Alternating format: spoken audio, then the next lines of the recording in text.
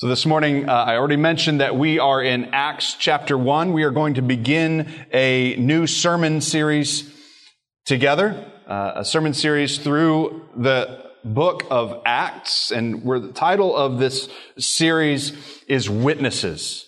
I believe that's a core piece of what the Lord is doing in this book, is calling His apostles, and by extension also His disciples, to go and be witnesses of His kingdom. And the witness of His kingdom is that His kingdom is the scope of His reign, a reign that is exercised by means of what He has done in the gospel. And so let's begin together by looking at the beginning of this incredible book. We're going to spend really most of the next year together in it. I think it's going to be precious. It will become a precious book to us as a people. So let's begin by looking at Acts chapter 1, verses 1 through 11. Please follow along with me. In the first book, O Theophilus, I have dealt with all that Jesus began to do and teach until the day when He was taken up, after He had given commands through the Holy Spirit to the apostles whom He had chosen. He presented Himself alive to them after His suffering by many proofs, appearing to them during 40 days and speaking about the kingdom of God. And while staying with them, He ordered them not to depart from Jerusalem, but to wait for the promise of the Father, which He said, "You heard from me. For John baptized with water, but you will be baptized with the Holy Spirit not many days from now." So when they had come together, they asked Him, "Lord, will you at this time restore the kingdom to Israel?" He said to them, "It is not for you to know the times or seasons that the Father has fixed by His own authority, but you will receive power when the Holy Spirit has come upon you, and you will be my witnesses in Jerusalem and in all Judea and Samaria and to the ends of the earth." And when He had said these things, as they were looking on, He was lifted up, and a cloud took Him out of their sight.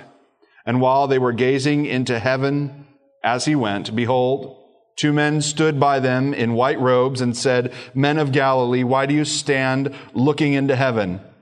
This Jesus who is taken up from you into heaven will come in the same way as you saw Him go into heaven."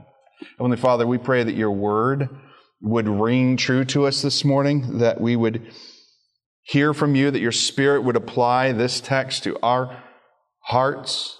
We pray that we would pay attention, that where our minds would drift and our hearts would go after other things subtly at times, where we would believe that this word is for someone else, or the Scripture is something that we ought to pay attention to, take notes on so we could share with a friend or something like that. Lord, that You would convict our hearts to listen. And Lord, I pray that You would do the miracle that You do from Your throne by Your Spirit to work salvation. Lord, this is our hope, that we would grow in confidence, that we would be sent in obedience, and that You would save. Thank You, Lord. We pray this in Your name. Amen. This morning we're going to walk through this passage. We're just going to look at really most of the phrases that are here very briefly. We're going to do that, and what we'll see is that there are really three aspects about the ministry of Jesus that rise to the surface during the course of the text. We're going to jump right into it by looking at verses 1 through 3. And in those first three verses, we see that Jesus is risen, right? Jesus is risen. How do we know this? Well, it says in verse 1, "In the first book, O Theophilus, I've dealt with all that Jesus began to do and teach." So the author of this book that we're in right here, the Acts of the Apostles, is Luke. And Luke evidently has written another book. Some of you may know it. It's called, come on now, Luke. All right? It's actually a 2-volume work. We have the Gospel of Luke, and then we have the book of Acts, and they serve together to bear witness to the gospel of Jesus Christ. Now, the way the first book does so is explained to us at the beginning of the first book. In Luke chapter 1, verses 1 through 4, it says this: Inasmuch as many have undertaken to compile a narrative of the things that have been accomplished among us, that means others are writing these things. Others saw them. Others are providing narratives. We know that because we have Matthew and Mark and John, right? There are others who are writing these things down. It is remarkable the consistency that takes place between these accounts. Just as those who from the beginning were eyewitnesses and ministers of the word have delivered them to us. Do you hear that? How do we know these things? Eyewitnesses and ministers of the word. It seemed good to me also, he says, having followed all things closely for some time past, to write an orderly account for you, most excellent Theophilus, that you may have certainty concerning the things you have been taught. I find that as sort of an investigative sort of guy, and I know that a number of you are as well. I find a tremendous confidence in those words. We have someone who's following eyewitnesses and ministers. We have someone who is paying attention to the word that was delivered. We have someone who followed all things closely for some time, and then he writes an orderly account so that we might have certainty. You hear what the purpose is? The purpose of this orderly account is that we would have certainty concerning the things of Jesus Christ. You tell me just 3 things in the whole world about which you have certainty, right? I know you can name 2, death and taxes. But other than that, man, this world's crazy. And Luke goes about an orderly account for our certainty. In this world where religion is delegated to a thing of the heart, an inward thing that you're supposed to keep behind closed doors, and then when you go out, everybody else has their own religion, and everybody just sort of goes around with a sense that there's some sort of happiness that they should have in their soul because of their religious thoughts and so on, but convictions might be too far to call it. There's no certainty in that. The way that we treat the spiritual things today is not the way that the writer of Acts and Luke treats these things. This is an orderly account so that we might have certainty, the certain sort of certainty that might lead to conviction and a hope that isn't hopefulness, wishful thinking, but a hope that is grounded in what is true. Now, this book is written to someone named Theophilus. Now, Theophilus is probably some sort of patron or leader in the early church, but as the letter is written to an individual, that individual's purpose is to share it with the church that is around them, and that's exactly what happened. And so Luke and Acts wind up being distributed about the church, even to this day, which is astounding in of itself, that it's still making its rounds and has come to us. Are we listening? Now, what's interesting is the word Theophilus, that name means friend or lover of God. That's a good name. I wonder if maybe we'll see that starting to show up among those who are having kids these days. Theophilus, all right? There's a recommendation for you if you're looking for one. But what a great name for the church. Theophilus. We are friends and lovers of God because He has so loved us. And this orderly account, we are told, is about all that Jesus began to do and teach. Now again, this is a rebuke of the way that we treat spiritual things in our day, and particularly the way that we treat Jesus as some great spiritual teacher. This is a rebuke of that because it says that we are being told about all that Jesus began to do and teach. We can't make Jesus simply a set of moral platitudes and morality tales. Jesus is more than what He said. And let's be honest. In a biblically illiterate culture, we rarely even know what He said, and what He said we tend to ignore most of it. Jesus is not just a speaker. He's not just a teacher. He's not just a philosopher. Jesus is a doer. And a major point of both Luke and Acts is that what he did is called the gospel. And it's called the gospel because it's good news, and it's good news about the kingdom of God. And here's why it's about the kingdom of God, because Jesus is the King. Of this, Luke wants us to be certain. Now, in verse 2, until the day when he was taken up. So, his first book was all about all that Jesus said and did until the day that he was taken up. Jesus is risen and he is ascended. So, if someone asks you the question, where is Jesus? What is your answer? Where is Jesus? We're only going to touch on it briefly now, but we'll see that it's actually a key teaching in these first verses of the book, and it's a key doctrine, a key teaching of the church. Let's remember a few things about Jesus. Jesus has taken on flesh. You get that? It's one of our big holidays, right? This isn't just something that he did in the incarnation only for a season. Jesus has taken on flesh. And then he rose in the flesh, our other major holiday, right? And then in this passage, he is taken up in the flesh. And so if the question, where is Jesus, means anything, it means wherever up is. Any of the kids among us could answer that question. You read this passage, you say, where is Jesus? Up. Whatever that is referring to, this is where Jesus is. This is important. You might remember in our time in Hebrews chapter 8, verses 1 and 2, it says this. Now the point in what we are saying is this. We have such a high priest, one who is seated at the right hand. Where? You hear the where question? You hear the location question? One who is seated at the right hand of the throne of the majesty, where? In heaven. A minister in the holy places, in the true tent that the Lord set up, not man. He's not in a man place. He's not in just a human creation, earthly place.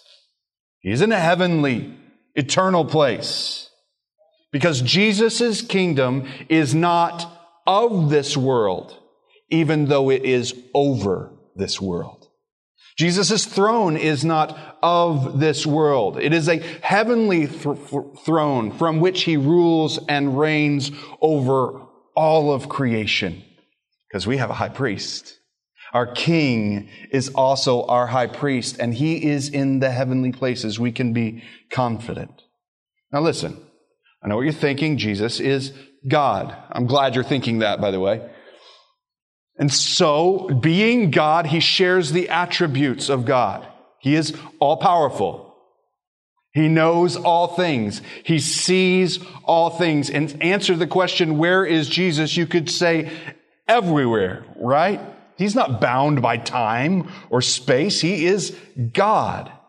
And so it is with confidence that we can believe the promise of Jesus in Matthew, right after he gives the Great Commission. Behold, I am with you. That is an absolutely appropriate response to the question, where is Jesus? He's with me. He's with his church as we go in mission, as he had just commanded in them when he says that he'll be with them. Even to the end of the age, he's with us. But he is with us in a particular way. He is with us as high priest and king in the heavenly places.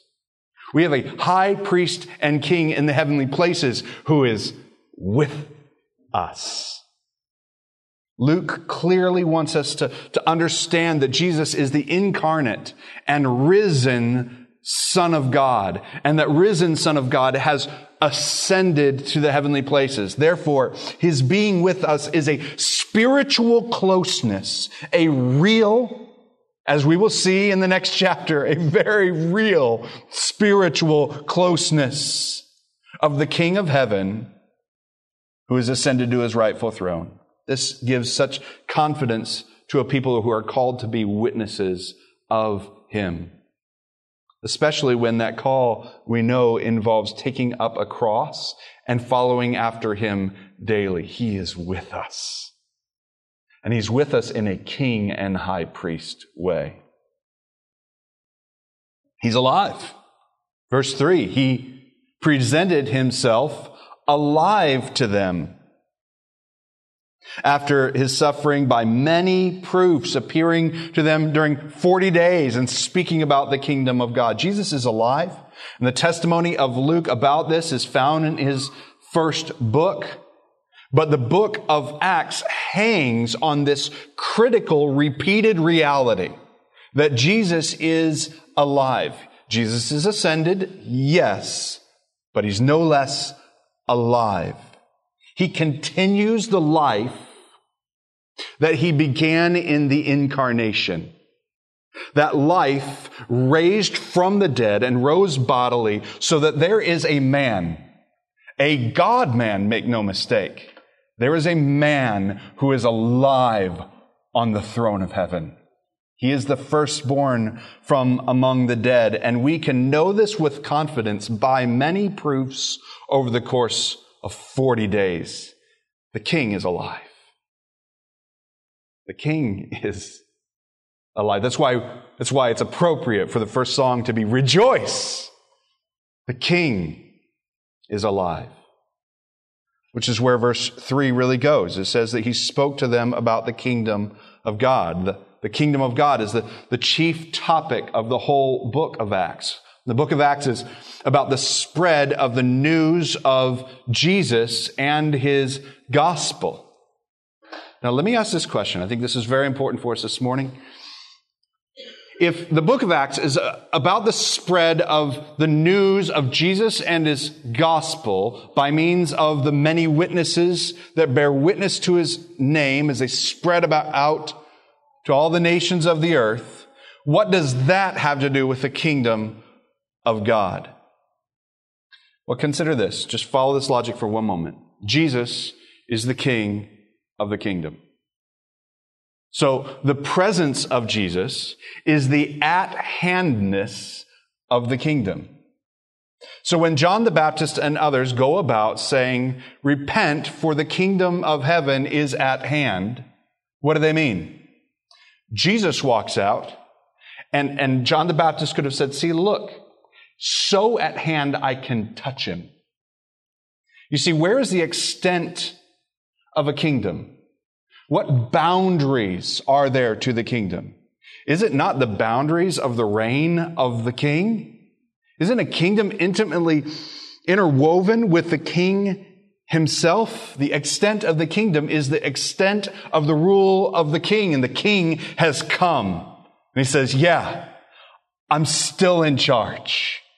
And I'm going to show you the means by which I will rule. He goes to a cross. He purchases a people. He raises from the dead, and He says, eternal life by grace through faith is the means of my transformative rule. The King has come. R.C. Sproul, he says, the theme of Acts is this: the church's obedience to Christ's commission and commandment to be His witnesses as the ascended King, the King of kings and Lord of lords. If you wonder why the first century church turned the world upside down and why we do not, it is because they preached the kingdom of God and we do not. Do you believe that there's a king? Do you believe that right here, right now, in His people, the church, in our lives, that He has actual authority? And do you believe that as we go with news of His gospel, that He has the authority to invade human hearts, to enact faith and repentance, and has the authority to forgive sins? That's the kingdom of God at hand, right here in Brevard County.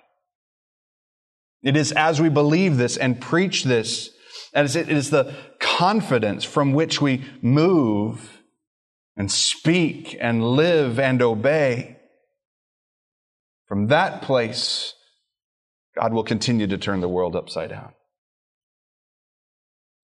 The teaching of King Jesus to which we are to bear witness is what he did in his life, what he did in his death, what he did in his resurrection to deal with the reality of sin and rebellion. This is the way that he goes about the power of his kingdom.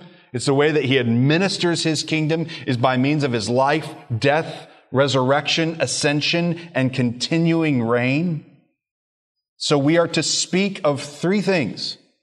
We are to speak of his righteousness and his cross. When we bear witness to his righteousness and his cross. And when we bear witness, we speak of repentance and faith.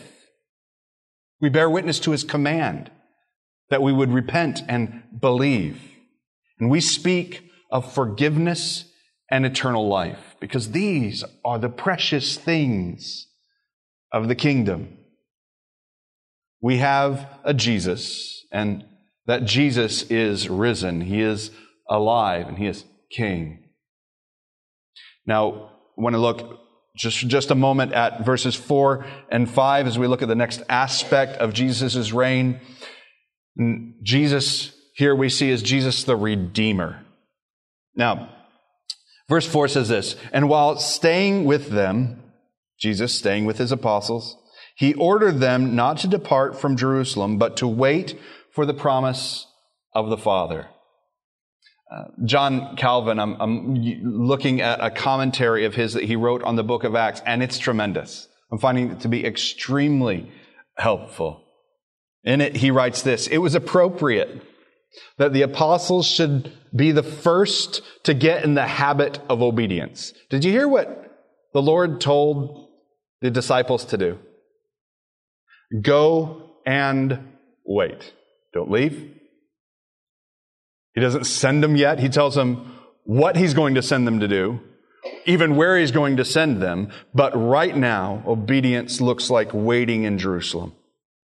It was appropriate that the apostles should be the first to get in the habit of obedience, for they were soon to lay Christ's yoke upon the neck of the world. The teaching of Christ. That yoke that Jesus himself says, "My yoke is easy and my burden is light." All it takes is faith to wait upon the Lord. What a humbling statement. To be a witness to Christ, to bring good news and the call to faith in his name. And therefore, his witnesses have to be submitted to his authority. If he says wait, what do his witnesses do? How do we bear witness to the fact that he's the king and his kingdom is at hand? How do you do that? If he says wait, you wait, right? And if he says go, what do? You go. And the going doesn't bear witness to our merit, doesn't bear witness to our righteousness. It bears witness to the fact that there's a king and he said what to do. Because he's king and he has a right. We believe that he is Redeemer. And he has sent us to wait upon him. And when we wait upon him, we will see very quickly he equips his church to go with him. There's one more key thing that I want to see in verse 5. It says in verse 5, "For John baptized with water, but you will be baptized with the Holy Spirit not many days from now." John baptized with water. Now, Jesus here is echoing the words of John the Baptist himself. Okay? In Matthew 3:11, John the Baptist himself says, "I baptize you with water for repentance. But he who is coming after me is mightier than I, whose sandals I am not worthy to carry. He will baptize you with the Holy Spirit and fire." Now, there is a clear distinction that's being made here. But I believe that the distinction that's being made is not between two baptisms. I think the distinction that is being made is between two persons. That was always the concern of John the Baptist, that he would be lesser and that Christ would be greater. Remember, the whole purpose of John the Baptist was to point and to prepare the way for Jesus. So too does the baptism of John pave the way for the baptism of Jesus. It bears witness to that which is greater and real in the Christ. So the baptism of John, which is a baptism of repentance, only points to a need for the coming of Christ. Baptism with water is only effective if there is also a spiritual baptism that takes place. Let's put it another way. You can be baptized in the River Jordan with John the Baptist all you want. And you can call him a great teacher and declare the day that that water washed over you. But if Jesus never comes, it's nothing. But as we go in faith and say, He's coming, He's at hand, and I repent because He's the King and I was a rebel, and my only hope is that He would save me, Jesus comes and He forgives. And all that was symbolized in those waters of baptism are real in the power of the Christ. Here's what I mean to say. There's nothing that any man or woman, any preacher or person can do with water, with bread, with grape juice, or any other religious practice that can save the lost. There's nothing, in fact, there's nothing that you can do in attendance. I find that people don't really seem to care much for the sacraments or for the ordinances of the church and those religious behaviors. But the one thing that we still think might be able to save us is mere attendance.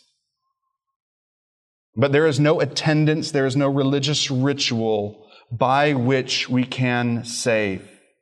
Jesus alone is the fulfillment and power of any effective religious endeavor. Water? It's water. Preachers? Just preachers. Jesus is the one who saves. So repentance and baptism have their substance and power in Jesus. Does that mean we ignore repentance and baptism? No. But in them we long for the power and presence of Jesus. We say, Jesus, my only hope is that you would come. I repent of running after other vain hopes. My only hope is that you would come and you would do so in grace and mercy. So the baptism of John and the baptism we practice today are really the same reality. They point to the need of Christ, the hope of redemption applied to our hearts by the Holy Spirit. And so baptism doesn't do anything. But for the one who is baptized in faith and repentance, and in hope of salvation, she is surely saved by the power and grace of Jesus Christ, to which water baptism points. That's the point of the baptism of Jesus Christ, to which any faithful baptism actually points. The purpose and distinction here between water baptism and the baptism with the Holy Spirit is to carefully distinguish the external sign administered by a mere human using earthly means from the inward result of salvation administered by Jesus, who alone is the Redeemer, using spiritual means. We're told you will be baptized with the Holy Spirit. In just a couple weeks, we're going to look at Acts chapter 2, a fascinating passage. It gets a lot of airtime, and it should. It's a good one. We're going to see the Holy Spirit come in a powerful demonstration of the breaking in of the kingdom of God. And we're going to see the authority of Jesus on public display by His Spirit. But the whole purpose of the display is summarized in the Apostle Peter's final concluding application in his sermon. So we have this amazing spirit of tongues and fire, right? Going on. And you think that Peter's really going to talk about that a lot, right? Here's what he says. Here's this big conclusion. Repent and be baptized, every one of you, in the name of Jesus Christ for the forgiveness of your sins, and you will receive the gift of the Spirit. You see, Just as the baptism of Jesus comes down, the call is to repent and be baptized. The call is to believe. The call is to exhibit the external signs that bear witness to the inward reality that Jesus is our only hope. The connection between the very normal outward sign of repentance and baptism and the sure hope that Jesus' inward work of forgiveness and the gift of His gracious presence. Jesus is the Redeemer. It's central to the whole book. If we stray from it and look to other lesser things, there is no hope. In verses 6 through 11, the final aspect of this passage about Jesus is that Jesus is reigning. We've talked about it a good bit already, but there are some things in here that I think, to be honest, they touch a nerve. I know they did in me this week.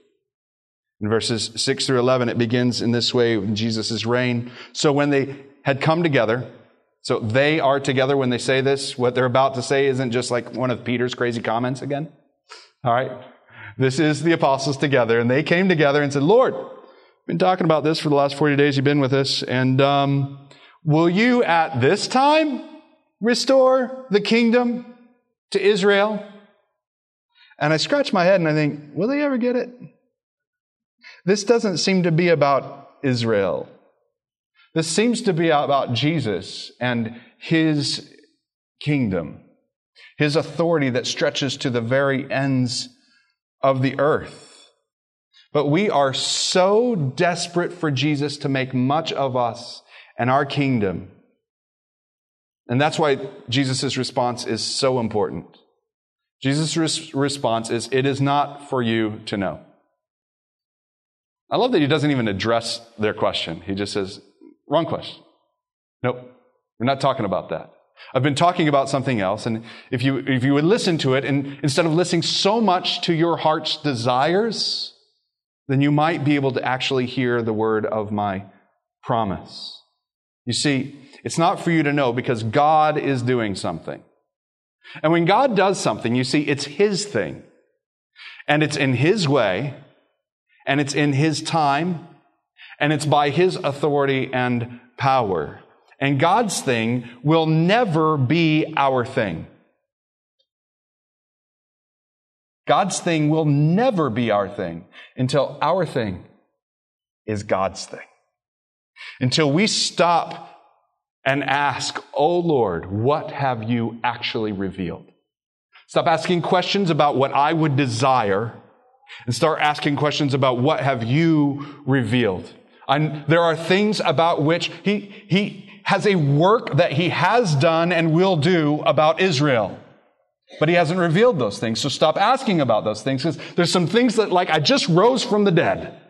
Why don't you ask about that? Why don't you ask a little bit about the kingdom of heaven applied to the human heart and forgiveness? Like, I ran around forgiving people. How do you think I did that? Why don't you ask some questions about the things that I have revealed? We do the same thing. God has told us so much about His will for our life in His Word, and yet we ask questions like this. Tell me if this is not true also of your heart. God, what should I do with my life? And then we open up the Scriptures like, what should I do with my life? And His answer is, it is not for you to know the times and the seasons that the Father has fixed by His own authority. I didn't talk about that now, did I? When will you help me find a spouse, Lord? When can I finally be happy in my job? You can search and search and search, and He never gives a date. He never fixes that time. I pray for you that He does have a time fixed for you. When can I get a hold of my finances, Jesus? And the response is, it is not for you to know the times and the seasons. For there are things about the promises of God that have been revealed in the Scriptures, and we can have absolute confidence about these things. Again, here's what John Calvin says about this. We always insist on basing our decisions, i.e. our obedience and our desires, on the outcome of future events. Lord, if you will demonstrate to me that I can have that wonderful family that my heart longs for, if I can just have that job that I long for, if I can just have the financial security that I long for, then, Lord, I will know how to obey you. He continues, the Lord hides the future from us because it is He who directs our actions. And I'm scratching my head thinking, if He's not going to tell me where I'm going, how is He going to direct my actions? How can I know to go there? It is not our understanding of events, but our faithful obedience to His word, moment by moment, waiting upon Him. How is God directing our actions if He won't tell us the future? Well, what He's done is He's told us what to be busy with, and to be honest, it takes a lot of time to love the Lord your God with all your heart, soul, mind, and strength, and to love your neighbor as yourself. Like, have you nailed that? Have you graduated? You're like, got it, now show me how to get a hold of my finances. You know? The fruit of the Spirit on full display in your life? Or do you have a dependence upon the Spirit of God to say, God, give me the gift of patience and peace and joy? Have you labored in prayer there? All the time I am struck by how often I say, God, what is your will for my life? He said, I can't be more clear. I can't be more clear to you. If you just pay attention and maybe even try to trust me in faithful obedience for just a couple minutes. It's as we are busy with these things that we will discover the fruit of the Spirit that occupies our time. It says we're busy with word and prayer that we will discover wisdom for daily decisions, moment by moment obedience. This is what God sent His Spirit to do in His disciples. His Spirit grants us faith to believe what the Father has revealed according to promise, and then to be witnesses of it, and to remind us of the truth of what He has revealed. And when we walk in it, we discover the faithful life. We're told in verse 8 that you will receive power. The Holy Spirit is not merely power by which you do something. But what we will see throughout the book of Acts and really throughout the whole of the Scriptures is that the Holy Spirit is power to change us from the inside out, that we might actually want to do something. You see, the Holy Spirit, when He comes, it says, you will be my witnesses. But when the apostles become witnesses, they're not a people who would rather be back on fishing boats, who just happen to have power to change the world. This is a people who were longing for the restoration of the kingdom in Israel, who lose that desire and gain a desire for the glory of Christ in the nations. So much so that they die for it. They become a single-minded people. They become witnesses to the King and His kingdom. You see, the Spirit doesn't just give power. He changes hearts to desire the things of God. And friends, there's no greater power than that. I've tried to change my heart. My heart is wicked and deceptive and deceitful. The power of God is to transform my heart to want the things of God. Friends, that's faith. The power of God is to grant faith. Verse 9 says, and when He said these things, as they were looking on, He was lifted up, and a cloud took Him from their sight. Here it is, the King. He takes His seat in the heavenly places, and from His throne, He exercises the rule and authority of His kingdom. From His throne, He sends His Spirit, as we will see in coming weeks. And from His throne, He sends His witnesses. Brothers and sisters, this is what we are. To this day, witnesses to the risen and reigning Christ. Witnesses, risen, redeeming, reigning King Jesus. There are only two reactions to the news of the coming of the King. Look at the end of the passage. It says, this Jesus, who is taken up from you into heaven, will come in the same way as you saw Him go into heaven. The King is coming. He's reigning now. But there's a day that he is coming to consummate and to complete his kingdom. And there are only two ways to prepare for his coming. One is to fortify yourselves. That's what rebels got to do when the king comes. Fortify yourselves in your rebellion. Figure out how to rebel better. Because the king is coming. Now, if you know anything about that particular king, fortify yourselves all you want, but it isn't going to work. There are only two ways. Fortify yourselves in your rebellion or repent. God, I fortified myself in my rebellion enough, but I hear news that you're coming again. And I hear there's news by which a rebel like me could be admitted not only as a citizen, but as a son, an inheritor of all the gifts of your kingdom. I repent. The ways of this world are folly. And I call you to that this morning, to confess that apart from Jesus, every one of us is a rebel against the authority of King Jesus. Call us to repent of rebellion and believe in the sacrificial work of Jesus Christ, to make a way by which rebels might become sons, inheritors of the kingdom, men, women, Jews, and Gentiles, spread out all the nations, become inheritors of the great kingdom of our God. There is no other way for rebels to become citizens in the kingdom. It's not going to work to overthrow it, but by grace, he brings us into it. The last thing, I want to echo the call of Jesus by the power of the Holy Spirit, that we too would become witnesses of the resurrection. That as we gain entrance to the already present kingdom of God, because the King rules and reigns today from his throne, that we would bear witness to what we have seen and heard by faith.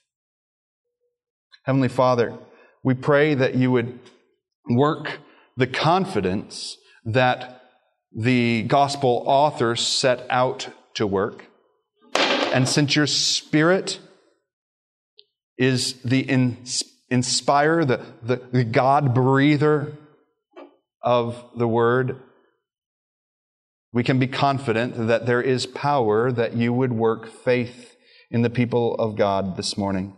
And for those who are still far off, who are trying to fortify themselves in rebellion, Lord, I pray that you would convict of folly, humble in faith, apply grace for forgiveness, and redeem. Lord, that all of the redeemed would say, oh, the Lord has done this, and it's marvelous in our eyes, and bear witness to that, even as we scatter into community groups, that our witness is of what he has done among us. Not a witness to the greatness of our gathering, but to the greatness of our God who has gathered us and made us one. Thank you, Lord. We trust in you for these things. It is confident faith with which we pray these things. We pray this in the name of Jesus, our risen Redeemer and King. Amen.